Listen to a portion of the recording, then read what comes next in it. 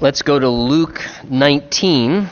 We left off at the end of chapter 18 last week, so this morning we pick up in the 19th chapter in verse 1, and we're going to look this morning at Luke 19 from verse 1 down through verse 10 together. And while we're turning there, if you need a Bible, there's some guys coming up the aisles. You can hold your hand up and make sure you have a copy of God's Word to follow along in the Scriptures together with us.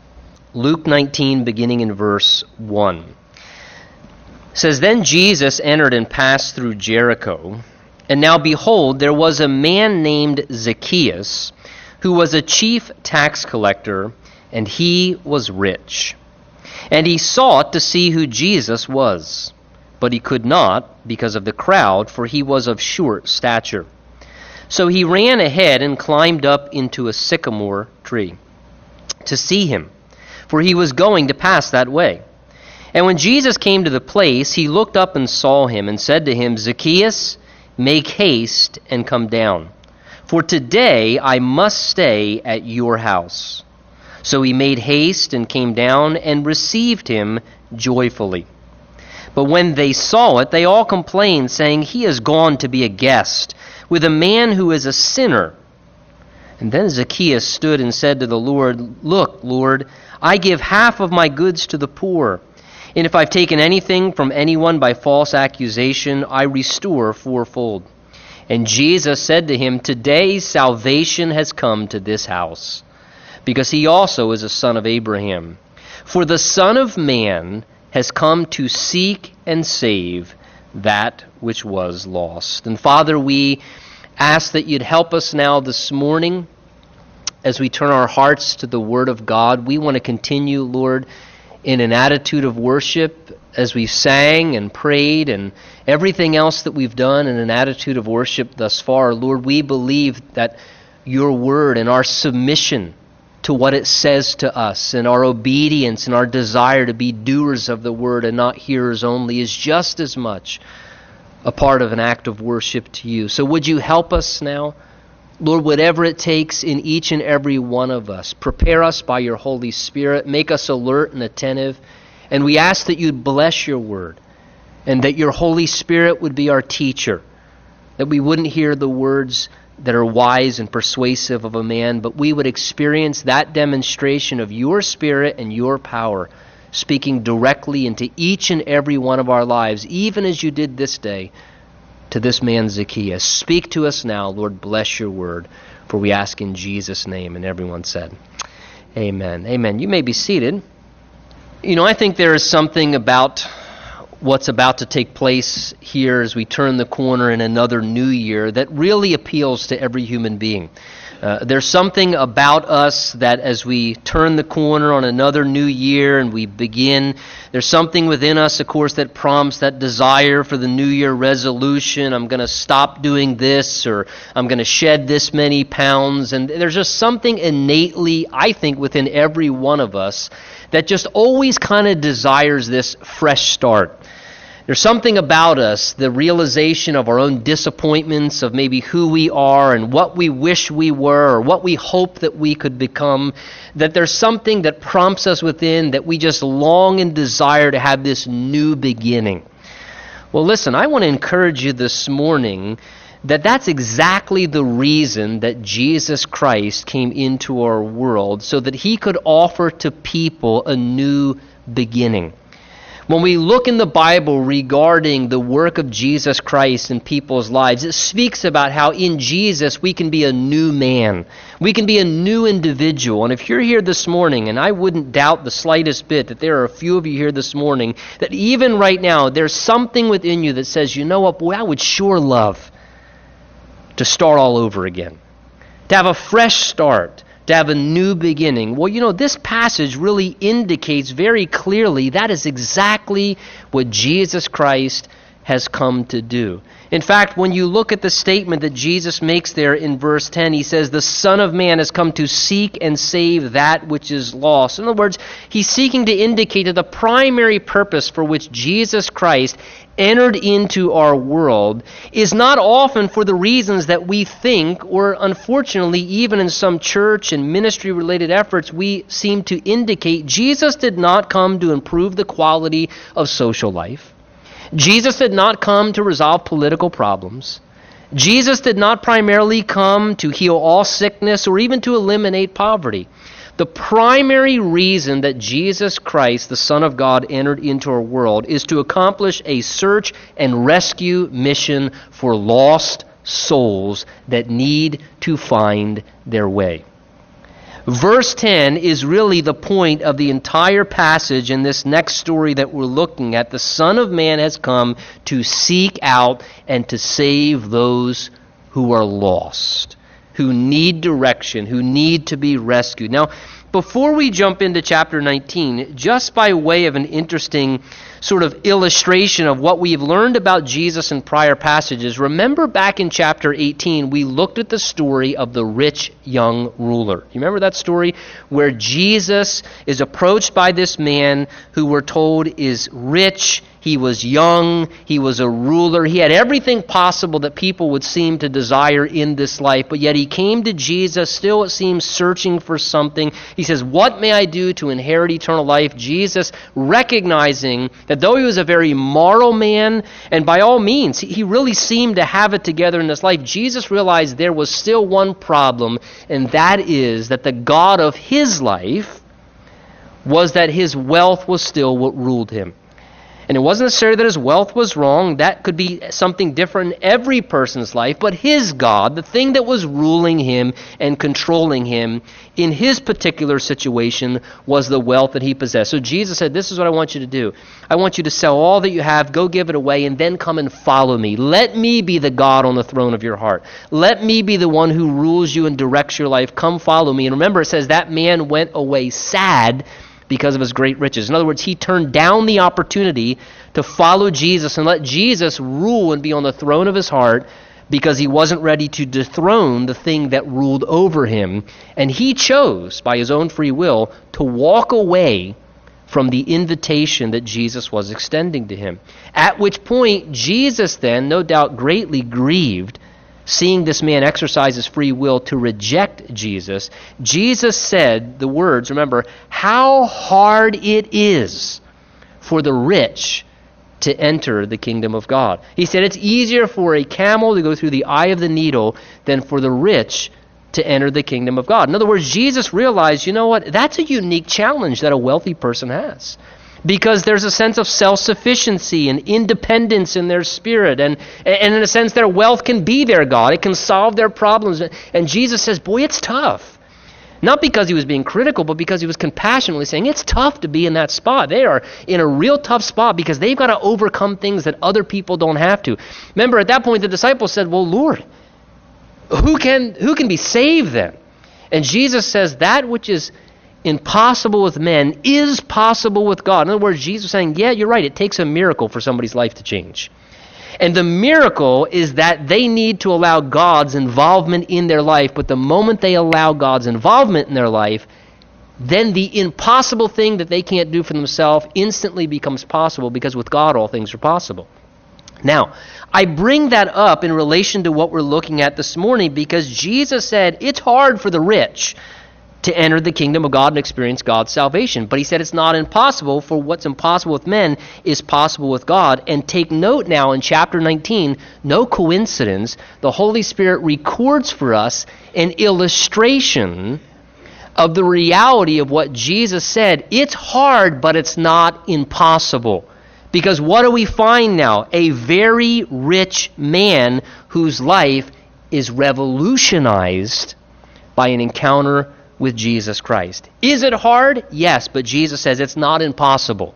It is not impossible, because he sets before us here in this next scene a particular story that illustrates how it is possible to overcome that challenge for the rich person. And let me go one step further to say it is possible to overcome any challenge or any obstacle or any life-dominating habit or any current condition, no matter how lost anybody can be. It is possible to overcome that and still experience the salvation of Jesus Christ. And here Jesus sets before us this story to show the power of Jesus to transform any life. That anybody can have a new beginning. This is a picture of a person who becomes a man with a changed heart and he becomes a brand new individual. And it illustrates that, I think, to encourage us with this. Today, if you want a new start on your life, you don't even have to wait till New Year's. If you want a new start on your life, all you need to do is let Jesus Christ supply that for you. All you need to do is submit and surrender to what Jesus wants to do for you, and that's this. He wants to change your life. He wants to transform your life, and he has the power to do that, and he's seeking to save you from the lost condition you're in, whatever it may be, and give you that brand new start on life. Well, look with me into chapter 19, verse 1. It tells us at this point Jesus now enters and passes through Jericho. Now, our last story, Jesus was entering into Jericho. We told you Jericho is about 18 miles from Jerusalem. It was a very wealthy city in Israel in that day. In fact, it was called the City of Palms. And in many ways, if we could illustrate, it was kind of like the Palm Springs of ancient Israel. It was an affluent area to live. It had a great climate. It was populated. It was heavily trafficked. It was a border city. It even was the home of a Herodian palace in that area. So it was like the Palm Springs of that day, this area. And because of its situation and due to many factors, it was also a location where tax revenue was quite extensive. That's why we find Zacchaeus here, this chief tax collector. It's at this point, the Bible tells us, Jesus enters and passes. He's now passing through Jericho. Now, as Jesus foretold, this is his last journey now toward Jerusalem, where he would then suffer on the cross for our sins, and then he would rise again the third day. And as he is en route to Jerusalem now, the shadow of his upcoming sufferings are very real to Jesus at this point, because he's on his way for the last time into Jerusalem. But in the same way the shadows of those sufferings are real, so also is very real to Jesus the whole reason he was coming to suffer and endure what he did, and that was so that he would be justly able to fully seek and save anyone from any lost condition that they were in. In fact, quite honestly, that is why Jesus is specifically passing through Jericho at this point in time. Remember, Jesus didn't do anything in vain. God never does anything in vain. And there was more than one route to Jerusalem. He wasn't passing through Jericho on his way to Jerusalem because it was the only route. The reason Jesus is passing through Jericho, as we saw, is because Jesus spent his time pursuing people and always reaching out and trying to connect with individuals for the sake of the kingdom of God. It was the desire of Jesus to see people helped and transformed by the power of God. That's why last time in chapter 18 we saw Jesus entering into Jericho and encountering the blind man and opening his eyes. And the reason Jesus is now passing through and out of Jericho is because Jesus has another divine appointment on his agenda, and it's the very man that he encounters in this next scene. And the specific reason Jesus is moving the way he is because Jesus was driven by the desire within him to always want to pursue people, to reach out to people, and to find ways to use his time to help connect people to God. And would to God that the Spirit of Jesus within us would direct us to go where we go and do what we do and spend the time that we do and interact with the people that we do for the motivating reason within as a Christian that whatever I do, I want to use my time and connect with people and do things to help see people encounter the power of God in their life. And that's what we see Jesus doing. And the wonderful thing is this, as he's entering now, passing through Jericho, this day some pretty major walls are going to fall in Jericho once again. But this time it's not the physical walls of the city like in Joshua. This time the walls that are going to fall in Jericho are the walls that a human being has put up in their life. And those walls are going to come crashing down. They're the walls internally inside a person who needs to let those walls come down that they might allow Jesus to enter in and become a part of their life. And the man that's going to be, as we read here, is a man named Zacchaeus. We meet in chapter 19, verse 2. It says, "Behold, there was a man there named Zacchaeus, who, notice, was a chief tax collector, and the Bible says he was rich. And he sought to see who Jesus was, but he couldn't because of the large crowd. And Zacchaeus was a man who was vertically challenged. It says he was of short stature. So he ran up ahead and climbed up into a sycamore tree to see Jesus because he knew that he was about to pass by that way. So at this point, we're introduced to Zacchaeus. And Zacchaeus, we see, curiously sought to see who Jesus was for himself. First of all, take note with me in verse 2 of the position or status in Zacchaeus' life. It tells us that he was a chief tax collector, and the Bible says he was rich. Now again, remember, the Romans taxed everything. We think we have it bad. They taxed the air that you breathed. They taxed the land that you lived on, your income, your property, sales tax, road tax. And we've talked before about what a tax collector did. A tax collector was given a certain quota from the Roman government that they were supposed to collect. And in a district, so much was to come in, to be collected, to be given for that district to the government of Rome. And the tax collector knew what that quota was that he had to turn in. But anything he could extort and get from the people beyond that quota that he had to turn in, that was his income.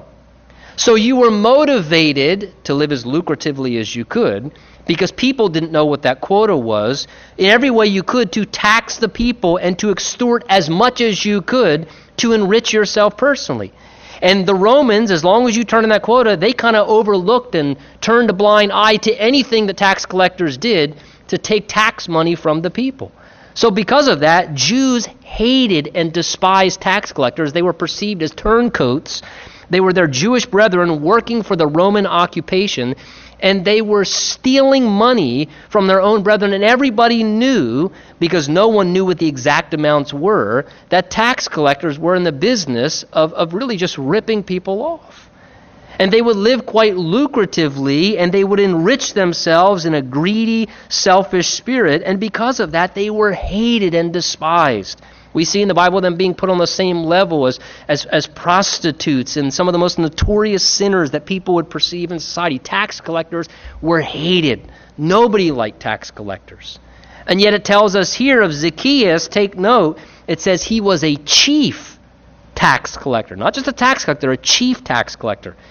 Which means that he was a tax collector who basically supervised other tax collectors. Zacchaeus controlled the rights to multiple tax stations, and he basically would then hire tax collectors to work under his management, and he would receive a percentage of the income that they brought in as well.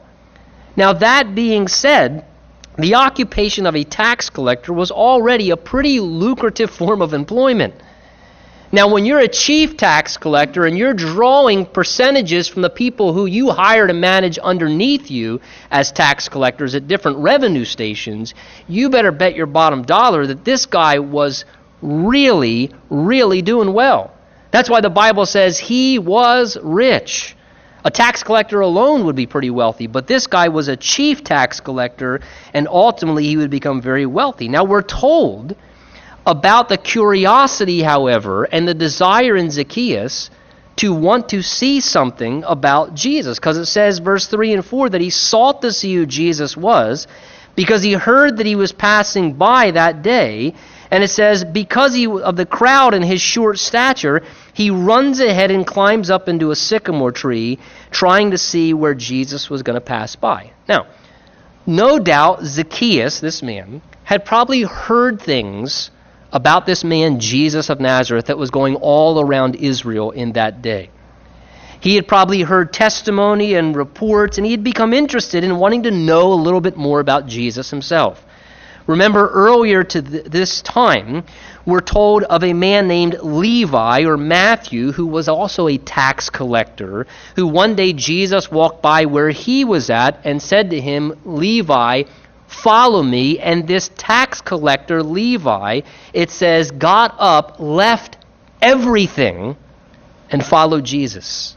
And he had this radical conversion. He heard the call of Jesus, he got up, He left everything in his life behind, and he started to follow Jesus. And then what he did too, the Bible tells us, is he then hosted this dinner for Jesus as the guest of honor, and he invited over more tax collectors, and it says tax collectors and sinners.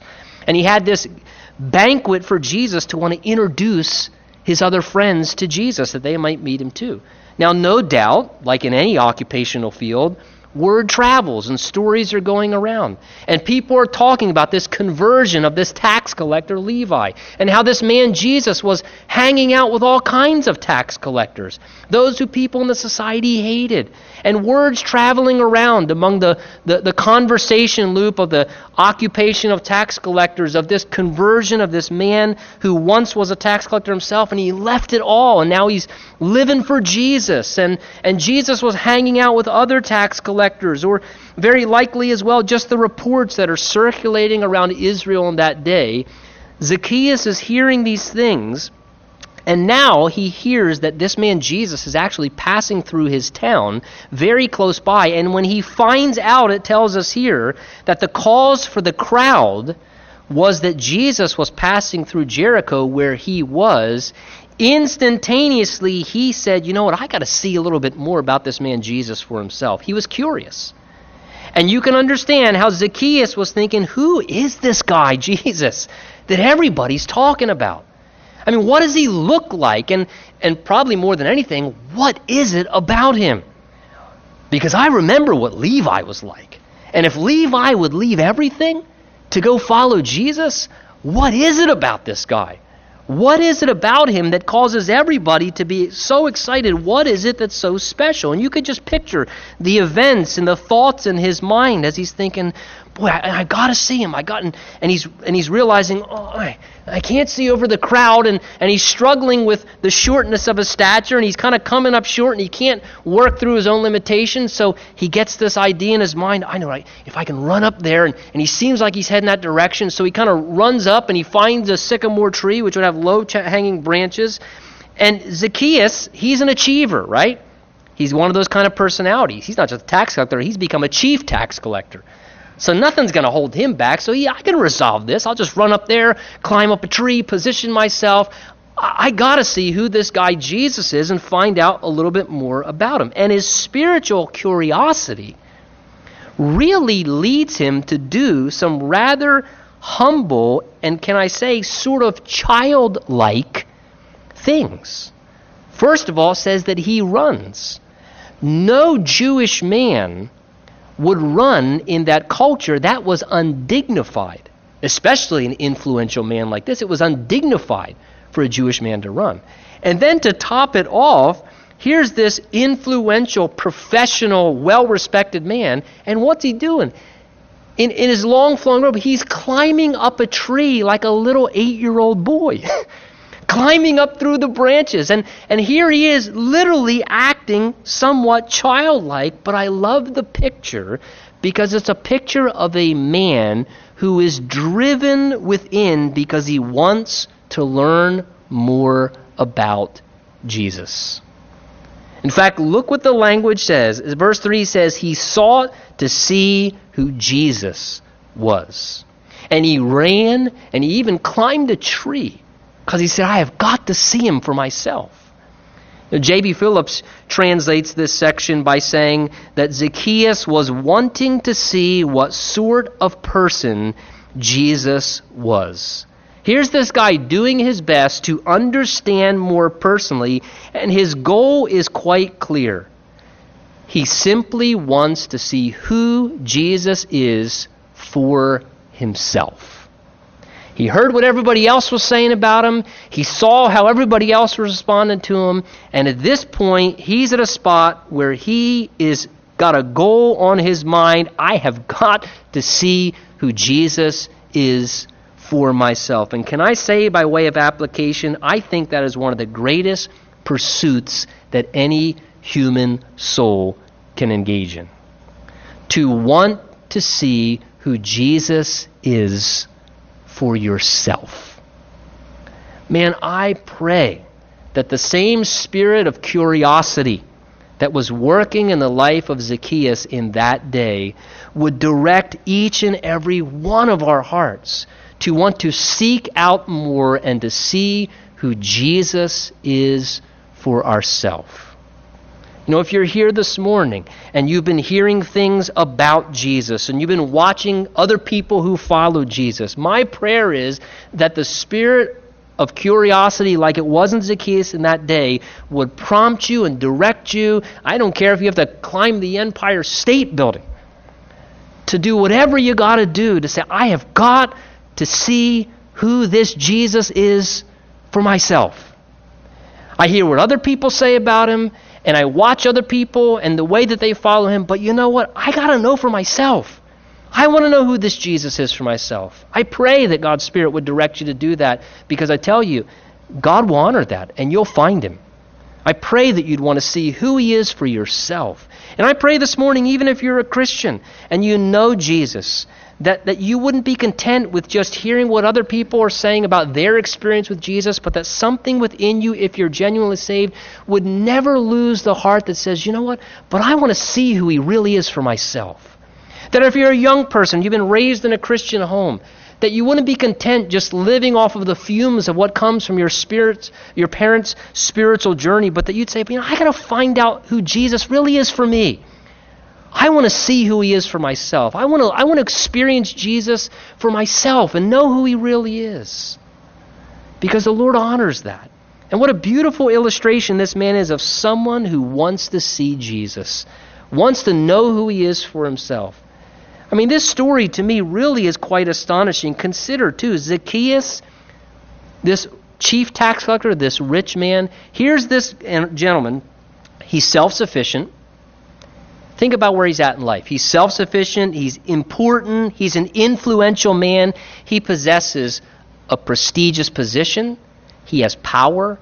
He has much possessions. He's been blessed with wealth to where he could live a very comfortable lifestyle. However, there's still something deep within him, it seems, that makes him realize there's still something more.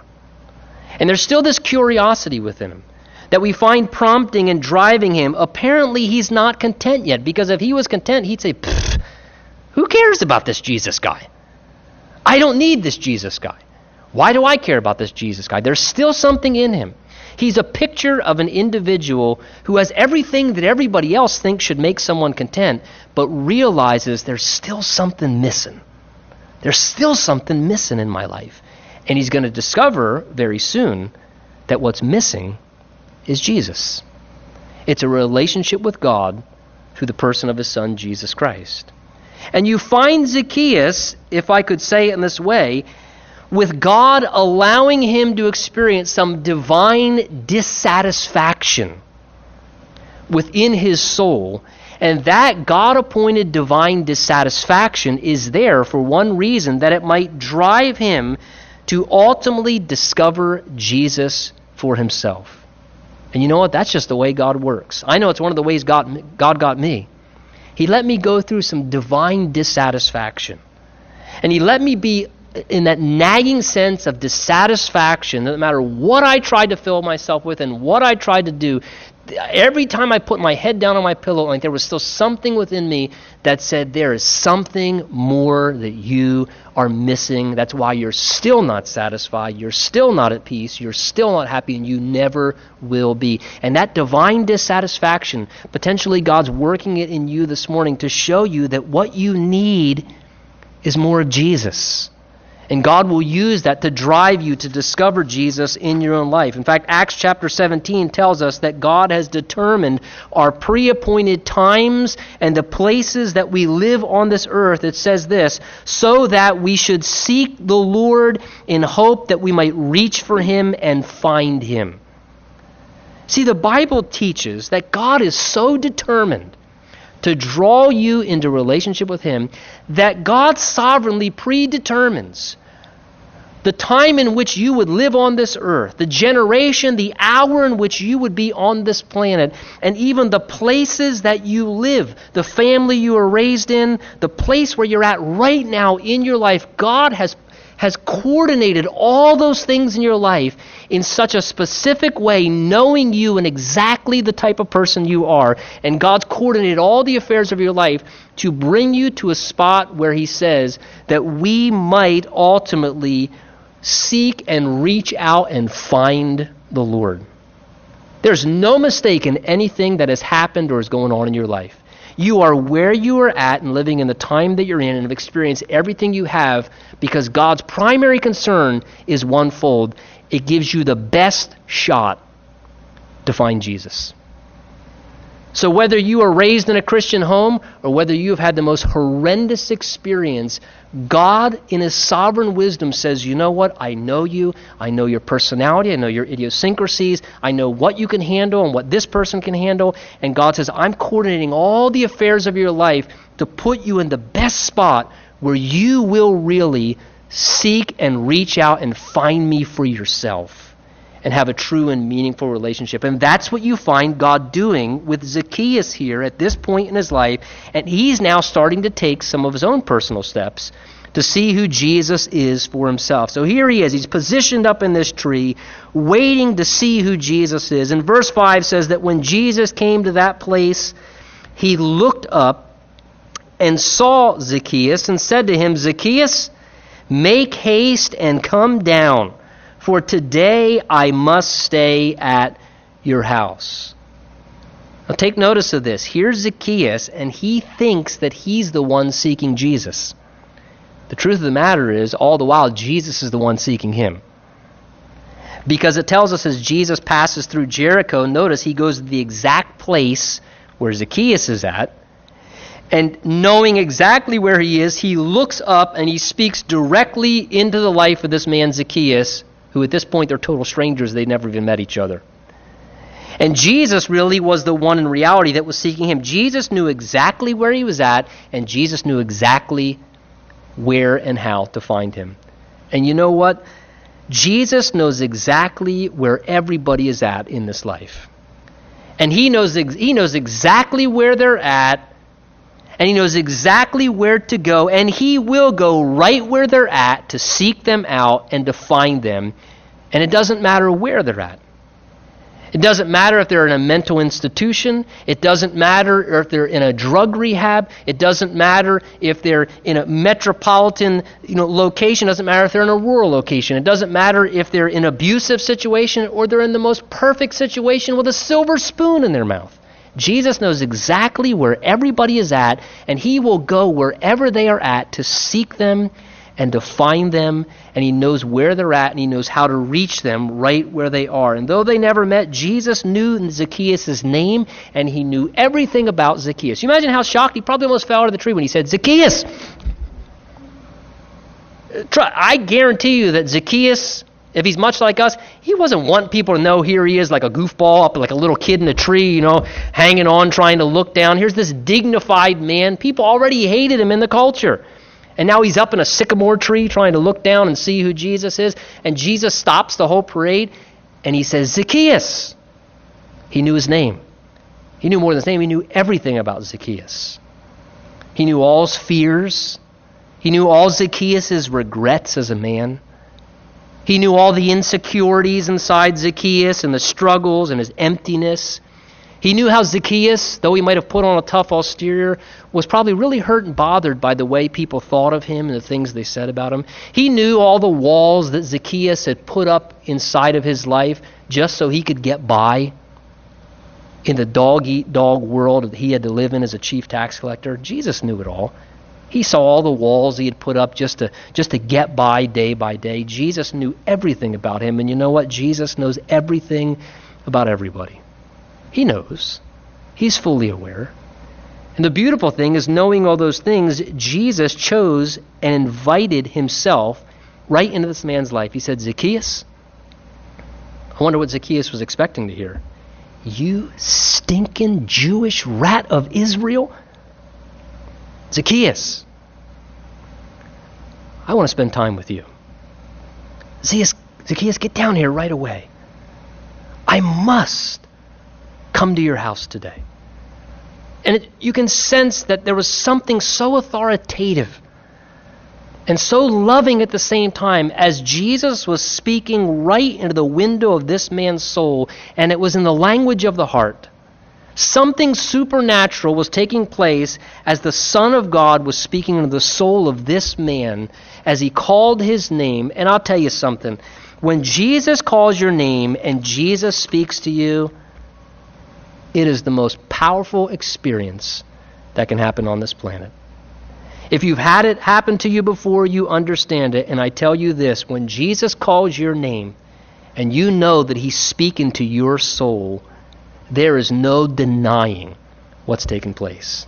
And Jesus speaks into Zacchaeus' life, and this has a profound effect upon his man, because verse 6 says, look, he made haste, and he came down, and he received, it says, Jesus joyfully. So this personal encounter has a powerful impact in a way that Zacchaeus responds, it says, without delay and deep appreciation. No doubt Zacchaeus would have been shocked, as the other people are who complain in verse 7, that Jesus was asking to stay with him. Rather than go to the house of a priest or maybe a synagogue ruler to stay for dinner that day in Jerusalem, or rather than go to the home of some godly, righteous Jewish family, instead Jesus publicly indicates, Zacchaeus, I want to spend time with you. He would have been astonished. He would have been totally humbled. Nobody wanted to spend time with a guy like Zacchaeus, but Jesus did. Jesus picked the most unlikely individual. And he would have been overwhelmed by the grace of God that was being shown to him, realizing of all people, you're picking me? You want to hang out with me? You want to spend time with me? And no doubt that perpetuated within him this sense of deep appreciation, whereby, notice, he quickly responds without any delay or excuse. It says he came down quickly, and it says he received Jesus joyfully. And can I say this morning, today, I believe, because Jesus, the Bible says, is the same yesterday, today, and forever, Jesus is still seeking to enter into people's lives. And he is still, just like this day, calling people by name and telling them, I want to enter your world. Bob or Sam or Sally or Susie, I want to enter your world. Let me into your life. I must be a part of your life. Isn't it strange that God's begging to be part of our life? I must spend time with you. I want to be a part of your life. And how that should humble us and astonish us. And the response of Zacchaeus is exactly what Jesus is looking for. Zacchaeus responded without delay and without excuses, and he embraced Jesus. And it says that he received Jesus joyfully, or with great appreciation. Jesus calls our name. Jesus reaches out to us. Jesus seeks us and tries to draw us. But the reality is, the Bible teaches that we are directly involved with how we respond. John chapter 1 tells us this. Jesus came to his own, it says, but his own did not receive him. But as many as received him, he gave the right to become children of God. Do you hear that? How we respond is critical. Jesus is always reaching. Jesus is always drawing. Jesus is always saying, hey, receive me, respond to me, let me be a part of your life. But it says when Jesus came to his own did not receive him. They rejected him. But it says as many as did receive him, those he gave the right to become children of God. How we respond to Jesus affects everything. You can reject Jesus. I don't recommend it.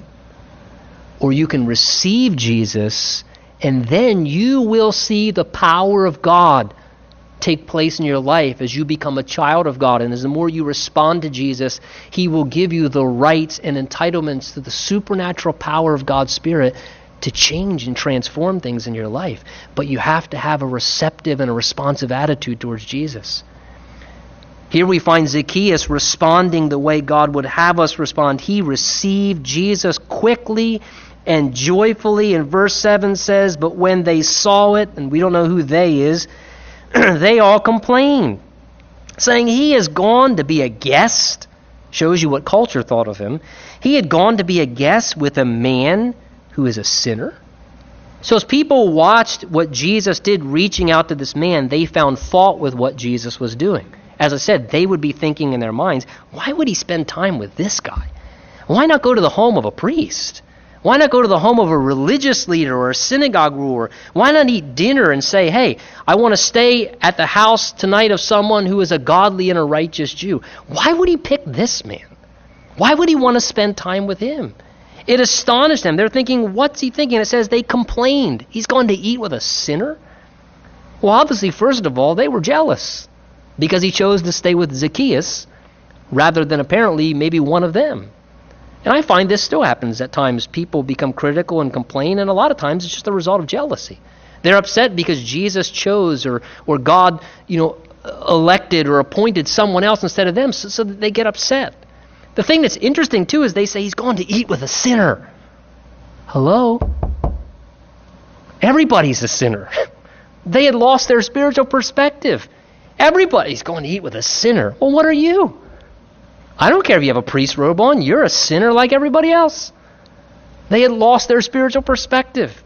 They had lost the realization of really who they were as they were looking down their nose at Zacchaeus. Now, it seems that there's a time gap that happens now between verse 7 and verse 8.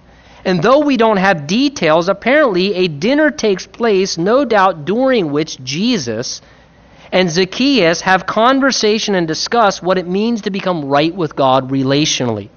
Remember, Zacchaeus has an attitude of anticipation and curiosity. He wants to find out who Jesus is for himself. Well, Jesus is always going to honor that kind of attitude. If somebody wants to know who Jesus is, you can guarantee he will make sure they find out. And on top of that, Jesus loves to share with people God's plan for their life, so no doubt through questions and conversations, Jesus and Nicodemus are sharing together more of who Jesus is and what it meant to become a follower and how to be right and ready for heaven. And understanding God's plan of salvation, Zacchaeus believed what Jesus shared and chose to respond to Jesus' extension of an offer to follow him. Now, the reason that I know that is because in verse 9, Jesus himself says of Zacchaeus' new condition, today salvation has come to this house.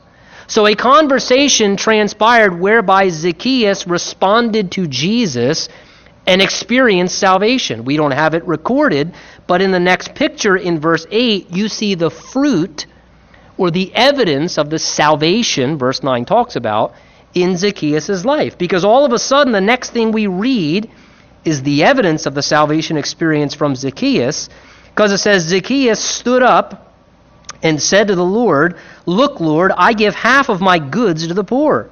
And if I've taken anything from anyone by false accusation, I restore fourfold." So here is now the evidence indicating what Jesus said, that this man Zacchaeus experienced salvation. Because when you look at the words and the attitude of Zacchaeus right there, that's not typical of a tax collector. I'm going to give half my goods to the poor. And if I've ripped anybody off, which he had, I'm going to give fourfold back in restitution. That, no doubt, would make everybody take a double take. What? Is that Zacchaeus? That's not the attitude of Zacchaeus. That's not how tax collectors act. And when you look at the declarations of Zacchaeus, you can tell something miraculous has happened in his heart. He calls Jesus Lord, and then he addresses Jesus with his ideas, looking for Jesus' approval of what he wants to do. Look at his declarations. Lord, I'll give half my goods to the poor. Jesus didn't demand that. Jesus never required that he do that. That's his own. It's just a changed heart he has. He wants to be generous now. He says, Lord, if I've stolen or taken from anyone by false accusation, I'll restore fourfold back to them. Now, again, that was way beyond what Mosaic law said anybody had to do in relation to restitution. Jesus didn't demand that. Jesus was not asking that. It was just the generous overflow of his heart wanting to make things right with God and men. And this is set before us. Please don't miss it, because God wants us to see this is a brand new man. When you look at Zacchaeus, it's clear this guy's experienced a heart change. He's not the same Zacchaeus that was hanging out in the tree a few hours earlier. This is a brand new man. He's been changed and transformed, and the evidence of his dramatic change is seen in his attitude and the words coming out of his mouth. Out of the overflow of the heart, the mouth speaks. And this is set before us to show us that this guy has been transformed. The spirit of selfishness, it's not there anymore. The greedy attitude, it's been dramatically changed. This guy's interests are totally different now. He wants to be honest with everybody. He doesn't want to lie and cheat people anymore. And you can tell within his attitude and his words, he wants to make things right before God and with his fellow man. And let this serve as a reminder as you look at the transformation of this guy Zacchaeus, that Jesus is in the business, listen, not just of saving people from sin and hell. Oh, he is.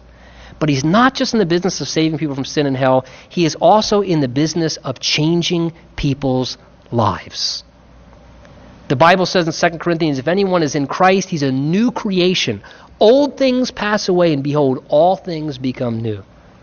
And this morning, as I said at the beginning, please take heart. It does not matter where you are at this morning.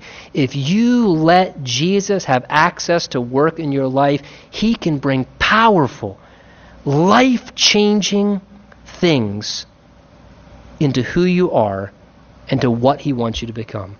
Jesus can change you. He can change your attitudes.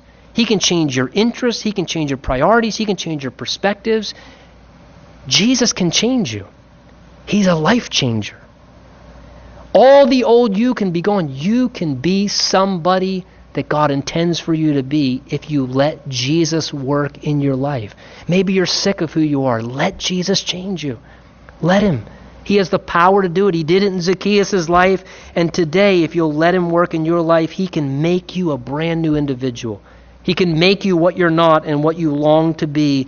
Verse 9, Jesus says, today, as I said, salvation, he knew, had come to that house because he also is a son of Abraham. Not just nationally a Jew, but because he had received by faith the gift of salvation. He therefore became a spiritual son of Abraham. If you're a Bible student, Romans 4 describes in greater detail what Jesus is speaking about here in the 4th chapter of Romans. Verse 10, he says, for the Son of Man has come to seek and to save that which is lost. Again, Jesus' point to the whole story and account set before us, the reason he came was to search and to rescue lost souls on this earth. Interesting to me that Jesus describes the condition of an unconverted person, someone who doesn't know Jesus personally, someone whose sins who are not forgiven, someone who is not ready to go to heaven. Jesus describes the condition of that person as someone who is lost. Someone who's lost. You know, when a person is lost, it means they've wandered off course, they've gone astray, they don't know where they're at. And they need assistance to find their way back to the right path. And let me say this, people don't get lost purposely. It just happens through human failure. And the same is true spiritually. Without any intentional effort, people become lost due to sin and human failure in all of us. And the Bible says that our sins are what separate us from God presently and can separate us from God eternally. And when someone is lost, they need help to discover the right way. If somebody's really lost, they need somebody right to go and find them and to show them the right way because they can't find it on their own. And the same is true spiritually. Every human soul, because we're lost in sin and trespasses, and in the darkness of that sin, we need to be rescued. We need to be saved. Amazing grace, how sweet the sound that saved a wretch like me. I once was lost, but now I'm found. Was blind, but now I see. And how do we see? Because Jesus said in John 3 that God did not send his Son into this world to condemn the world, but that the world might be saved through him. Jesus said, I am the way. Oh, I can't find my way. I can't find my way. Jesus is the way. Jesus is the way. It's really not that complicated. Jesus is the way, and Jesus came to rescue people from the darkness of sin and to lead them into right relationship with God. And he is to this day still seeking lost people. And to this day still, he is the only one who has the power and the authority, not just to seek lost people, but to save lost people. It's one thing somebody comes and searches for you. It's another thing if somebody has the ability to lead you out of what you're in. And Jesus, because of what he did, can save you from whatever you're lost in. Jesus can save you. Hey, this morning, may the Spirit of God prompt us as Christians to want to go and to seek out lost people and to see Jesus save them. And if you're here this morning and you're in that lost condition still and you know you're lost, listen. Jesus loves you and he's been seeking you. Let him save you. Let him save you. Shall we stand together and pray? Father, we ask as we turn our hearts in worship that your Holy Spirit would just move among us and that your Spirit would speak to each and every one of us. Lord, you know where we're at in our life, and thank you that you love us enough to come after us, Lord. To come find us where we are and to reveal yourself to us and to draw us out of what we're in. And Lord, we pray your Spirit would do that this morning among us and that you would cause us to hear you speaking our voice and help us to respond in whatever way you would have us to this day. For we ask in Jesus' name. Amen.